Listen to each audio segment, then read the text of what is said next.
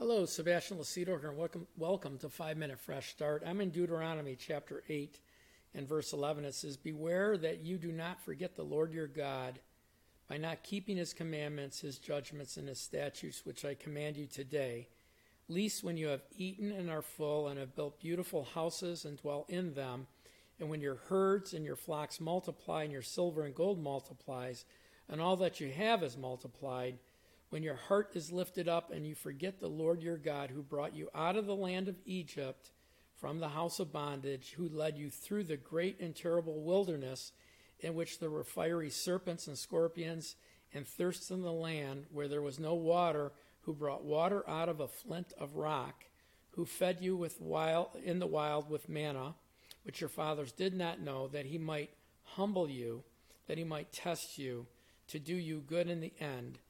Then you say in your heart, my power and might has gained me this wealth." And this is a very, very common teaching and understanding throughout Scripture. You know, we live here in the world, but we're not of the world. But one of the greatest challenges for any person living as a Christian or becoming a Christian and living as a Christian in their lives, one of the greatest enemies is worldly comfort, worldly wealth. And so here in Deuteronomy, it's saying, beware that you don't forget the Lord, beware that you stop keeping his commandments, his judgments, and his statutes.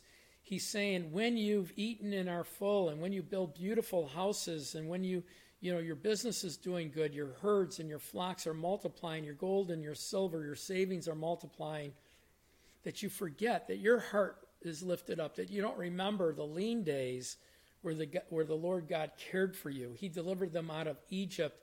He's telling them, I was with you in the lean days. I want you to live the same. I want you to live trusting me, whether you have wealth or not.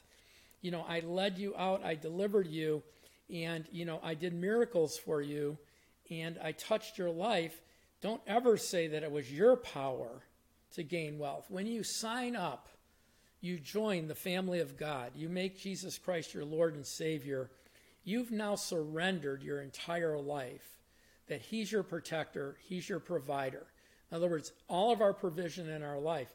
David looked continually around at the heathen and how they had worldly wealth and were great in wealth while he was suffering financially. He was on the run for 12 years. People fed him and hid him. He was very frustrated at this because he knew he was he belonged to God and he was in covenant with God, but God was doing something different. He was changing him. And therefore, when David was blessed and he had abundance, that's when he made a mistake. He slept with Bathsheba. He was supposed to be out at war. The Bible continues to tell us this. In the New Testament, it says the same thing. It says the love of money is the root of all evil. It's not money, it's the love of money. Money is a tool. I need money. Ministry needs money. You need money. But money by itself is a tool that should be used, and it should be used for the kingdom. In fact, in verse 18 of that same chapter, chapter 8, it says, "You shall remember the Lord your God, for it's he who gives you the power." It's him who gives you the power to get wealth, that he may establish the covenant which he swore to your fathers, as it is this day. Then it shall be, if you by any means forget the Lord your God and follow other gods and serve them and worship them, I testify against you this day, you shall surely perish.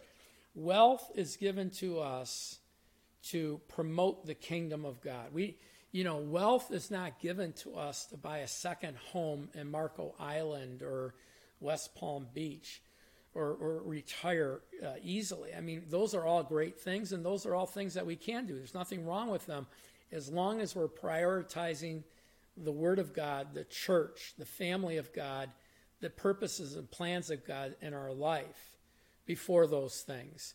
What's your purpose on earth?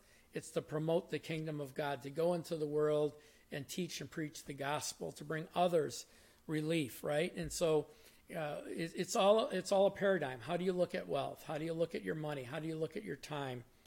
So that's our broadcast for today. Thank you for watching. Please share this with family and friends.